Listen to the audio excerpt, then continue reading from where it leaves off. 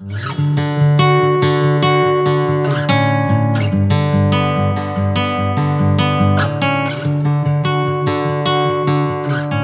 just want to introduce our speaker here really briefly. We have our brother Joel Richardson with us. I'm sure many of us know him. He is an author, a speaker, has made many documentaries, and is laboring among our brothers and sisters in the Middle East. And so we are so excited to hear the word that the Lord has put on your heart today, Joel. And I just want to pass it over to you for this next hour. Well, thank you very much. It's good to be on with you all. So I assume that many of you are, to some degree or another, engaged with the fast, obviously, for Israel, coming up to the tail end of it. And I know a lot of people are tired and so forth. But I'm actually going to be teaching at IHOP tomorrow at their School of Messengers. So in a sense, some of the things that I'm about to share are kind of I guess this is kind of a warm-up session for me for tomorrow. But rather than teaching, I sort of want to we're going to look at some scripture, but I just want to share my heart and just share some things that have been on my heart as I've been thinking about the task, the monumental task of what the Lord has called us to do in terms of reaching the Jewish people. And there's a degree to where sometimes I look at the rhetoric that we give versus what we're actually doing.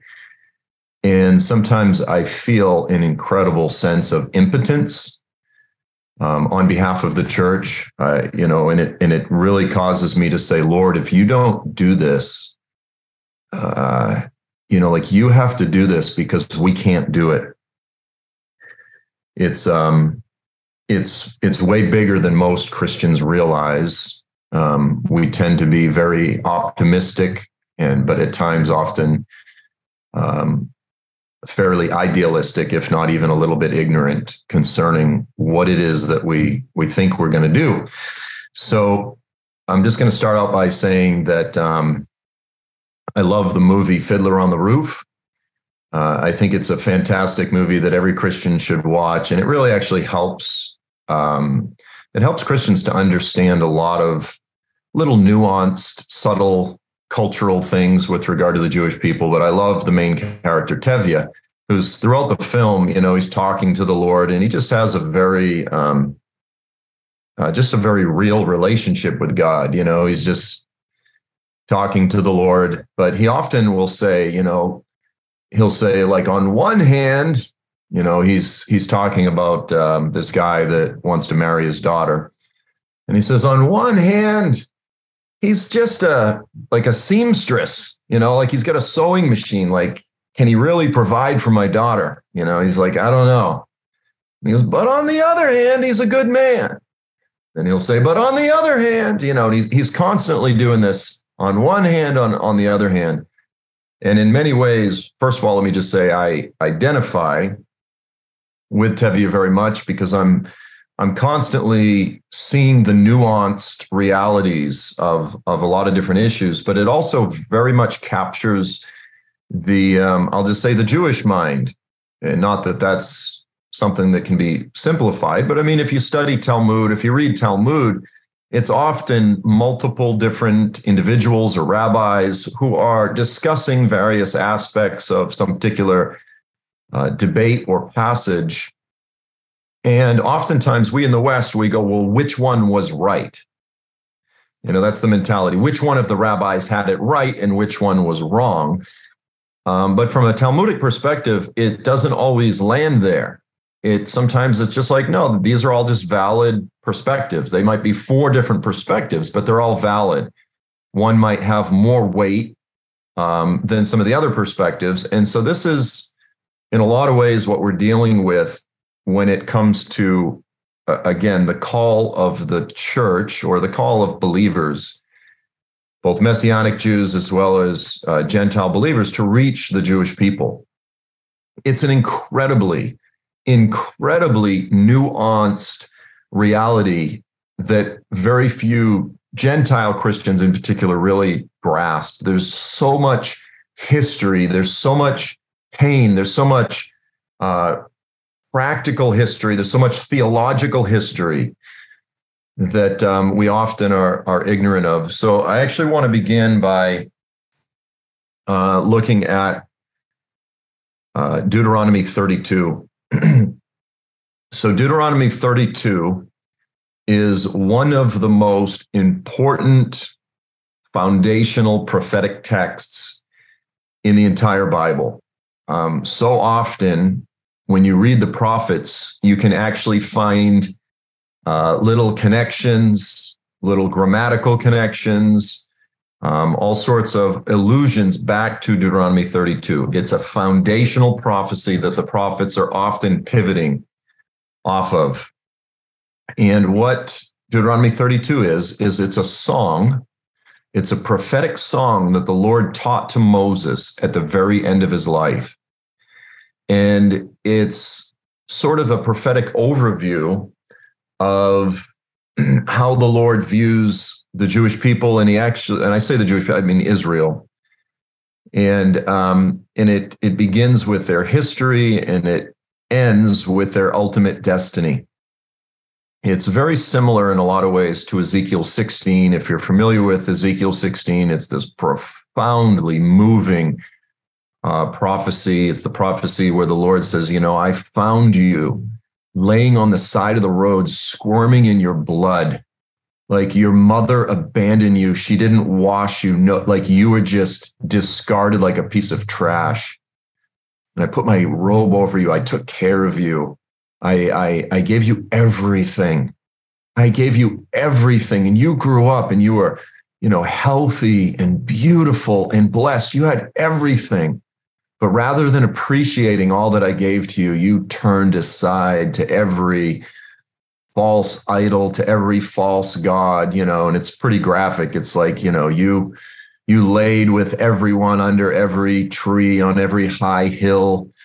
You forsook me, rejected me. It's this incredibly emotional passage, but then it ends despite it's a profound indictment of Israel's unfaithfulness to God. But despite all that, at the end, the Lord says, nevertheless, despite all these things, I'll remember my covenant. I'll remember the promises that I made to you. And in the end, the Lord is basically saying, I will impart faithfulness into you, and you will be faithful, and I will be your God, and you will be my people, and this type of thing. So Deuteronomy 32 is very, very similar. I'm not going to read the whole thing. I'm going to just skip through a few very relevant portions, but it starts out in verse 1. Now, again, the Lord teaches this to Moses, and he tells Moses to sing it to all of Israel at the very end of his life. Like, these are some of the last words of Moses. And as I said, it's an indictment, and it's presented almost like a legal case. So it begins in verse 1. He says, "Give ear, O heavens, and I will speak. Let the earth hear the words of my mouth. Let my teaching, or let my instruction, what I'm about to convey," he says, "let it fall like the rain. Let my speech settle. Let my words settle like dew on the grass, as showers on the herbs."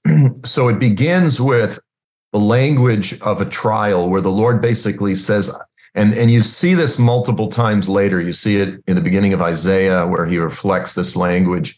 But it's like the Lord is saying, right now, I call the heavens and the earth and everything in them as my witness.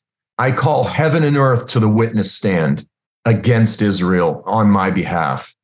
Like it's a really, again, incredibly poetic, emotionally profound statement. And then Moses says, "I proclaim the name of the Lord, ascribe greatness to our God. He is the rock. All of his ways are perfect. Everything that he does is just. He is a God of faithfulness without any injustice whatsoever. And then he begins the indictment. He says, but they have acted corruptly toward him. He called them to be his children. He called them to be his bride. He says, but they're not his children. They're not his children. They are a perverse and crooked generation. Now, when it says generation here, it's actually a kind of a technical term. It doesn't mean this 40-year period, Gen Z or Gen X or the millennial generation or the baby boomers, this type of thing. It's speaking of the particular spirit. And so this term here, by the way, this is the foundation to understand the statement later in Jesus's sermon on the end times, the Olivet Discourse, where he says, this generation will not pass away until all these things are fulfilled. And Christians endlessly debate what that means. And some take it to mean, well, it must be this particular generation, and thus everything was all fulfilled back in 70 AD. Others take it to mean, it must be 40 years after 1948, and thus you had all these people expecting Jesus to return in the 80s. It's not talking about a window of time. It's speaking of, and it's more than just race. It's not just the race of Israel. It's those that have this particular spirit of rebellion within Israel. And it's a weird word that we don't really even necessarily have in English. And it's often translated as generation, but it's a more technical word than that. So the Lord says, are you repaying the Lord as if you're paying him back, as if he's done some injustice to you? He says, you foolish and unwise people. Is he not your father who bought you? Is he not the one who created you? He established you. And so he's calling on Israel to recognize their sin. Again, he goes through all of the ways that he blessed Israel. I cared for you. I carried you on eagle's wings. Like throughout the Old Testament, the Lord is saying, remember, don't forget all of the things that I did when I delivered you out of Egypt.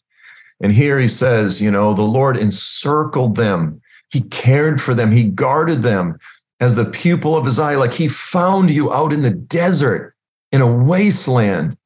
But I led you like an eagle that stirs up its nest, that hovers over its young, that cares for its babies.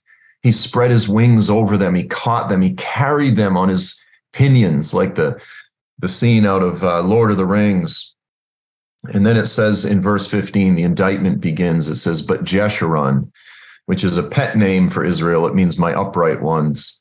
It says, but Jeshurun grew fat and kicked. He bucked. And the expression here, you have grown fat, thick, and sleek, is in ancient times, you didn't generally get fat unless you were really wealthy. And most of the wealthy became wealthy by exploiting the poor and the vulnerable.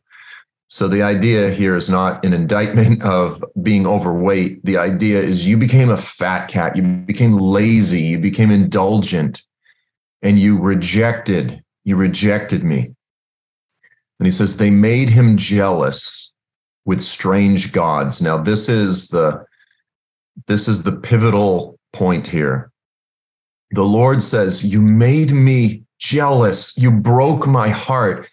Like oftentimes when it says our God is a jealous God, you'll hear people try to defend God. Well, it doesn't really mean jealousy here in the sense that, a human is emotionally weak or vulnerable. God's not jealous like a human.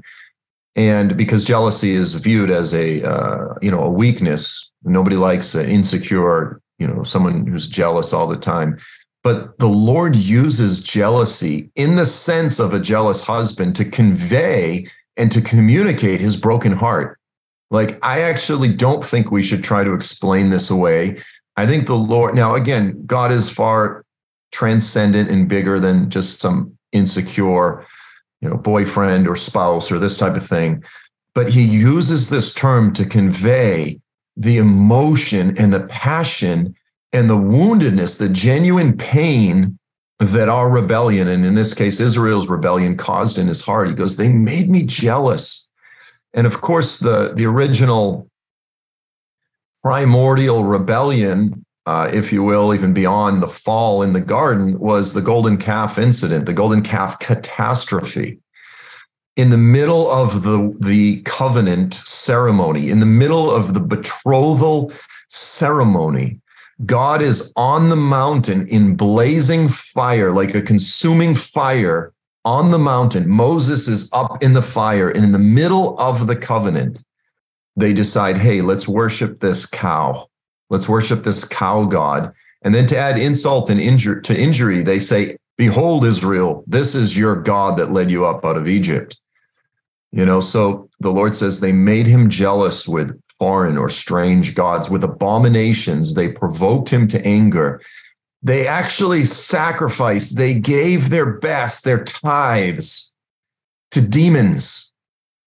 They took the cream of their crop. They took the best of their fruit, and they didn't give it to me. They gave it to demons who were not even gods. New gods who came lately, who their fathers didn't dread, they didn't know. You neglected the rock who gave birth to you. You forgot the God who gave you birth. And so the Lord saw all of this, and he, in turn, justly spurned them because of the provocation. So the Lord says, they provoked me. They provoked me. And therefore, the Lord said, I will hide my face from them, and I will see what their end shall be. I will see what their ultimate destiny will be. I'll see what all of their rebellion and rejection of me leads to. What's the end of this? Where is this going? I'll see what their end shall be. Again, he says, because they are a perverse generation. There's that term again. Sons and daughters in whom there is no faithfulness. And then he says, they have made me jealous with that which is not a God. They worshiped gods that were not even gods. They provoked me not only to jealousy, but to anger with their idolatry. And then the Lord says, therefore, this is what I'm going to do. I am going to provoke them back. I'm going to make them jealous. I'm going to make them angry with a people who are not a people. So through the lips and through the words and the actions of a people who aren't even a people yet, I'm going to provoke them to anger and jealousy. He says, I will provoke them to anger through the lips of a foolish people. So this is the Old Testament foundational prophecy that Paul the Apostle is later expounding upon when he says that we as Gentiles are called to provoke Israel to jealousy. Now, again, most Christians are very familiar with, familiar to some degree with the New Testament. So they're familiar with Paul, but they're often not familiar with this text. And so oftentimes it's taught and it's believed that this provocation that Gentiles are called to engage in, it's positive. Like if we just wear, as Gentiles, we dress up like we think we're Jews, if we just wear a kippah, and wear some, a talit and blow a shofar and sing some Hebrew songs, dance around, go to Israel, and that all the Jews are going to go, oh, look at them. Look at them. Isn't this wonderful? I want to be a Christian. They're blowing shofars and singing Hebrew music. And I want to be careful. I'm not making fun of that. Look, it's okay to fall in love with aspects of Jewish culture and even to identify with these things as kind of an identificational intercession and so on and so forth. Some of it can be silly. But the point is, and again, yes, of course, we're called to love Israel and on and on and on, to become culturally sensitive. But the point is this, the text, when Paul says that they're going to provoke Israel to jealousy, it's intended to be understood as a negative provocation. It's intended to say, you guys, your job is that your very existence, your message, it's going to really upset them to the point that it's going to stir something in them to start asking the deep questions and to confront realities inside themselves. And the Lord goes, you know how I'm going to do it? I'm going to do it because you guys are foolish. You guys are ignorant. And I'm going to use people who are specifically ignorant and foolish. And that's what I'm going to use to upset and provoke and poke my people. You go, wow, like I never thought of it that way. Like the Lord actually says right out, if you're a Gentile, he calls us foolish people, which from my perspective is incredibly appropriate. I go like, here I am, I'm in my 50s now. 30 years ago, a little over 30 years ago, I was just this, which just yesterday, I was just this stupid pothead, living in my divorced mother's basement with zero interest in God, just selling weed and, and the Lord just interjects in my life, brings in some crises, makes me very uncomfortable and opens my eyes in a really sudden and powerful way. And now here we are 30 years later, and the Lord is he's using me to be a voice to speak into things that are so deep and profound. And I go, but I haven't forgot who I am when you found me, Lord. I'm still the stupid idiot, former pothead that deserves to be in jail or in hell. Like that is absolutely, like, I am the foolish person, we all are, that you called and chose to provoke your people. This is a very specific, there's a very specific plan in place here that we're part of and that we need to be aware of the way that he intended it to work. We think we're so smart. We think we're so powerful. And the reality is God goes, actually, I chose you specifically because you guys are so dumb and so foolish. And so the story that I like to use to demonstrate this is about 5 years ago. I was coming home from Saudi Arabia. I just been in Saudi Arabia for the first time and absolutely fully convinced that I just saw with my eyeballs for a few days and that I hiked the real Mount Sinai. I know that's a controversial topic, and don't let that distract you if you disagree, but I was fully convinced that this is the real Mount Sinai. And I'm looking at the pictures and I'm on the plane, I'm coming home, and I'm glowing. Like, I can't believe what I've just experienced the past few days. And I get on the plane, I was in Amsterdam, and I heard this loud voice, this guy talking. It's rare that I hear a voice that's louder and more obnoxious than mine, but I heard this guy's voice and I go, clearly, I can tell right away, New York Jew. I can tell he's a New York Jew. And sure enough, he sits right next to me, and we're going to be sitting next to each other for, the next 9 hours. And as soon as I sit down, he starts talking, which, nowadays people don't talk as much on planes as they used to. And part of me was exhausted, but, and I don't always like to talk as much as I used to, but he starts talking and he goes, where are you coming from? And you just go through Zurich? And I was like, no, I just come from Saudi Arabia. He goes, oh, well, what were you doing there? So he's giving me a soft serve, and I'm like, and I'm literally, as he's asking me this, I'm just looking at the pictures on my phone going, Mount Sinai, like, I can't believe this. And I looked at him, I said, like, really, like, thinking, hey, we're going to have a good connection here. I'm like, believe it or not, and this might sound crazy to you, I said, but I actually believe that I was just hiking at the real Mount Sinai. I'm so excited. And he goes, oh, give me a break. He goes, come on, none of that stuff's true. And, I was shocked. I expected him to go, oh, wow, cool, tell me about it. And he goes, none of that stuff's true. And I go, well, wait a minute, are you observant? And he wasn't dressed, like Orthodox or anything. But again, I could just tell he was a Jew from New York. And he goes, oh, yeah, he goes, look, I'm conservative. I go to congregation. I go to synagogue. He goes, look, the Bible, the lessons are true. They're from God. He goes, but the story, the Exodus, he goes, that's a myth. It never happened. He goes, German higher critical scholarship has disproven all of this mythology a long time ago. And, I don't pull out the card like I'm the author of, 8 books, and I've written an entire book, and, I've written a book detailing the law. I don't pull any of that out, but I'm just looking at him. I'm like, German higher critical scholarship?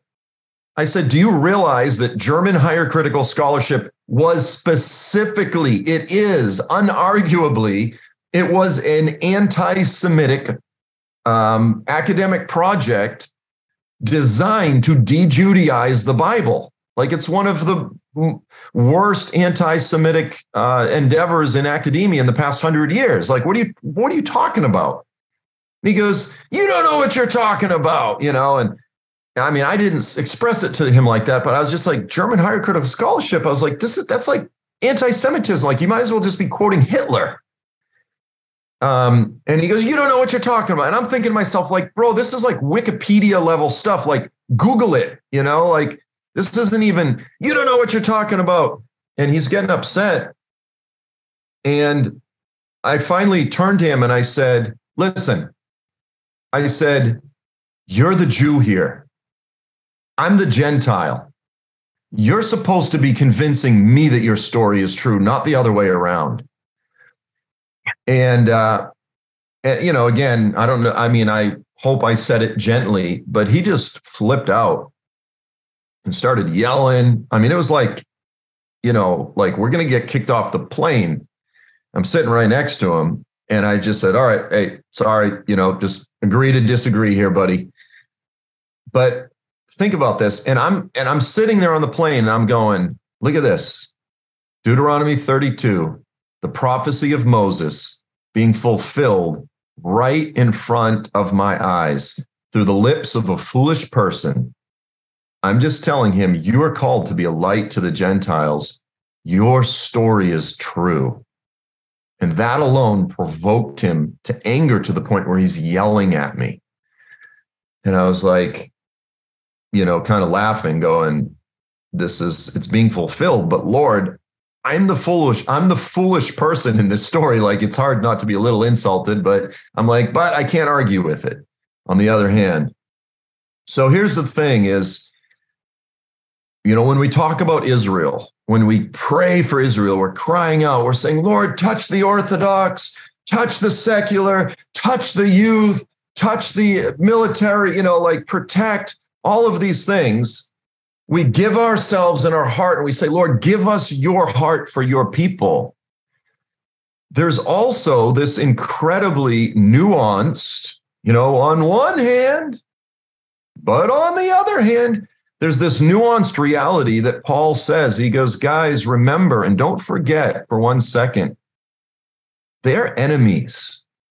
For this, as it relates to the gospel, they are enemies. And he goes, but let's be clear, they're beloved on account of the covenants. What does he mean on account of the covenants? God goes, because of what he has determined in his plans, in his heart, that when all is said and done, he is not going to forget the promises, the covenant that he made to them. He goes, I'm going to impart my spirit in them.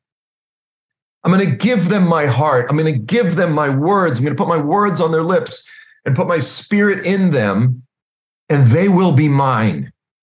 He goes, because of the Lord's faithfulness, they're beloved, even if they are presently enemies. And so there's another very foundational aspect of Torah when the Lord makes covenant with Israel, and it shows up a lot throughout the narrative. And he goes, when you guys go into the land, don't mix. Don't enter into covenants, marriages with the people in the land. Don't enter into agreement with, to use the New Testament sort of expression, with Satan. You know, and this is actually what Paul uses in 2 Corinthians 6 when he's trying to tell people, like, hey guys, I know the dating field is really limited, but don't marry unbelievers. Don't do it. And, you know, it's not like the Lord is saying, like, because you're so superior and they're so horrible, but there's something really precious there where the Lord goes, guys, like, don't you know who you are? You're a temple of the Holy Spirit. Why would you want to mix the temple of the Holy Spirit with a temple of idols? Why would you mix, like, literally, why would you mix that which is for God with that which is for Satan? He goes, when you enter into the land, don't mix, because if you do, it will be a snare unto your feet. It will kill you. It will lead you away. You will worship other gods. And so you have this commandment, don't mix with them. Be holy, be separate, be pure, be set apart for the Lord, right? So we know that, when we talk Islam or witchcraft or Hinduism, we go, yeah, we should not mix our faith with Islam. We should not mix our faith with Hinduism. But the reality is, as so many Christians fall in love with and seek to love the Jewish people, they oftentimes embrace huge elements of rabbinic Judaism. And it's a kind of a natural thing, but the reality is rabbinic Judaism is not biblical faith. Yes, there are aspects of it that certainly maintain and preserve and reflect biblical faith. But the scriptures are very, very clear. Jesus said, I am the way, the truth, and the life, and no one comes to the Father except through me. In 1 John 2:22, John, the apostle, says, anyone who rejects the Son does not have the Father. No one who rejects the Son has the Father. And this is a painful, really painful, difficult reality when it comes to our wanting to reach the Jewish people.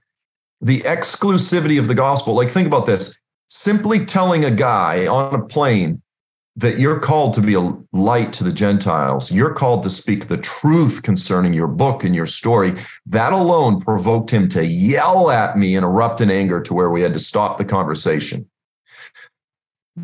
Now think about how much it would have provoked him if I pushed in and said, Jesus is the only way, that Yeshua is the Messiah, and you are wrong. And apart from him, you are cut off. Like that's a hard reality for any one of us to face emotionally. I think about the last days. I think about the storms that are coming. I look out right now and I go, we're already hemorrhaging believers left and right. We're losing people. They're abandoning the faith. Like statistically, we're not winning right now. And I go, and the storm hasn't even started. And one of the things that, people fall away for a lot of different reasons. Sometimes they fall into sin, they slowly backslide, then they try to justify their actions with their theology. And you know what I'm saying? No one wants to be a hypocrite, so they have to make up reasons why they don't believe in God, this type of thing. I get that. But then there's those who claim to have a crisis of faith. And, the exclusivity of the gospel is a really hard thing. I was reading this little book years ago. It's Jewish stories of mystic joy, and it's a beautiful little book written by this sort of Orthodox Jewish hippie guy. I say hippie, but he tells this story of this guy named Jacob, who during the Holocaust, he was maybe 1920. And as they were bringing him and his whole family into the camp, they were separating the weak from the strong. And the weak, it was, like they knew they were going away to their death. And when they got there, they separated his parents, who were a little older and frail, and they took both of his parents. And then he was already like just devastated. And he was holding his siblings that were younger. But then they took his siblings and they dragged them away with the parents because they were too young. And he watched as he was the only one of his family that was not put in the line for execution. And they put him in the other line, and, it was his siblings. His parents crushed him, but it was his siblings, his young siblings that got him in. And so he knows his whole family is going away to the slaughter, and then they shave their bodies and they make them dunk in a pool of lye. It's a pool that burns, but it's to supposedly get rid of lice. And everyone would jump in the pool, and as soon as they jump in, they would start screaming because it burns, and they would jump out. And he jumped in, and he just stood there in the pool, and he raises his hands to heaven, and they're screaming at him, "Jacob, get out of the pool!" And he just raises his hands to heaven like, you know, a charismatic Christian, like something that a posture that we can all relate to. And he just starts worshiping God. And he says, naked I came from my mother's womb. Naked I will return. Blessed be the name of the Lord. And they're ripping him out of the pool. And I look at stories like that. You know, I read stories like that. And it challenges the core of my faith. Like, if I can be honest, and I think it should challenge, I go, okay, so my faith says this guy does not know God, but I do. I go, this is one of the most profound expressions of worship imaginable. Like, in the moment of absolute devastation, this guy chooses to raise his hands to heaven and say, blessed be the name of the Lord. And yet the scriptures are clear that he rejects the Son and he does not have the Father. This is what we're called to confront. The exclusivity of the gospel is a very difficult, emotionally challenging reality. So I spoke at a synagogue, a Messianic synagogue in Houston, about last year. And they asked me if I would just have dinner with this guy they wanted me to meet. And I just thought he was just one of the elders. I wasn't listening or paying attention. So I sat down and we had dinner, and I thought he was a believer. But he wasn't a believer. He was Jewish, and he went to the synagogue, and he had been going for years, but he was not a believer. And I didn't even realize that, but he was married to a Messianic Jew. His wife was a believer. He married a Catholic woman, and then she converted to, she started going to a Messianic synagogue, okay? So he was Jewish, and so he'd been going there for like 15 years. And he goes, I like it, because they have a pretty good, they follow, the Siddur. He goes, I enjoy it, but I don't believe in Jesus. Now, he didn't say this until like the end of the dinner. And I was like, oh, like, sorry, like I wasn't paying attention. I didn't know, like I was just talking like he was a believer. And then he goes, let me ask you this question. What do you believe? Where are all of my loved ones that died in the Holocaust and that died in unbelief? What do you think? And that's really where the rubber meets the road, isn't it? You're standing there, you've just developed this sweet connection, this friendship with someone, and they express their faith. They express how important their faith is to them, and their family and the pain and the history that they've gone through. And he says, where do you believe my departed loved ones are? And I was just like, Lord, everything in me wants to go, well, I'm not God. I don't know, I'm not the judge, like everything in you wants to go, maybe when they were in that state in between, when they passed out, the Lord spoke to them, like you want to give everything and go, I don't know. But I just said, look, I said, first of all, my reading of the scriptures, I said, there's a lot of debate in the community. Some people believe in eternal conscious torment in hell. Others believe in annihilationism, that those that are wicked just burn out like a match. Some people believe something in between the two. I said, my reading of the scriptures is that, yes, it does use the language of ongoing torment. I said, but emotionally, I can't even wrap my head around that. I said, I'll be honest with you. I hate the doctrine of hell. I hate it. I said, but my reading of the scriptures, that's what it says. And then I said, and the scriptures are also clear that if you, and again, it wasn't if you reject my Jesus, it was the scriptures are clear that if you don't have the faith of Abraham, your father, if you reject your Messiah, if you reject the Lord's provision for your sin, then you're cut off. And I said, if they were not believers, and now to be clear, I was crying as I was saying this, but I just said, I have to say it. Like I have to he might just get up and storm off. Like, I don't know where this is going to go. And I said that, and he looked at me and he said, I've been going to this synagogue for 15 years, and I've asked a lot of people that question. He said, you're the first person that ever said what you just said. You're the first person that I've asked that said that apart from Messiah, they are cut off. And he goes, I know that's what you guys believe, but no one ever has the courage to say it to me. And I was just kind of stunned at that little exchange. But so about 6 months later, they texted and said that he got baptized.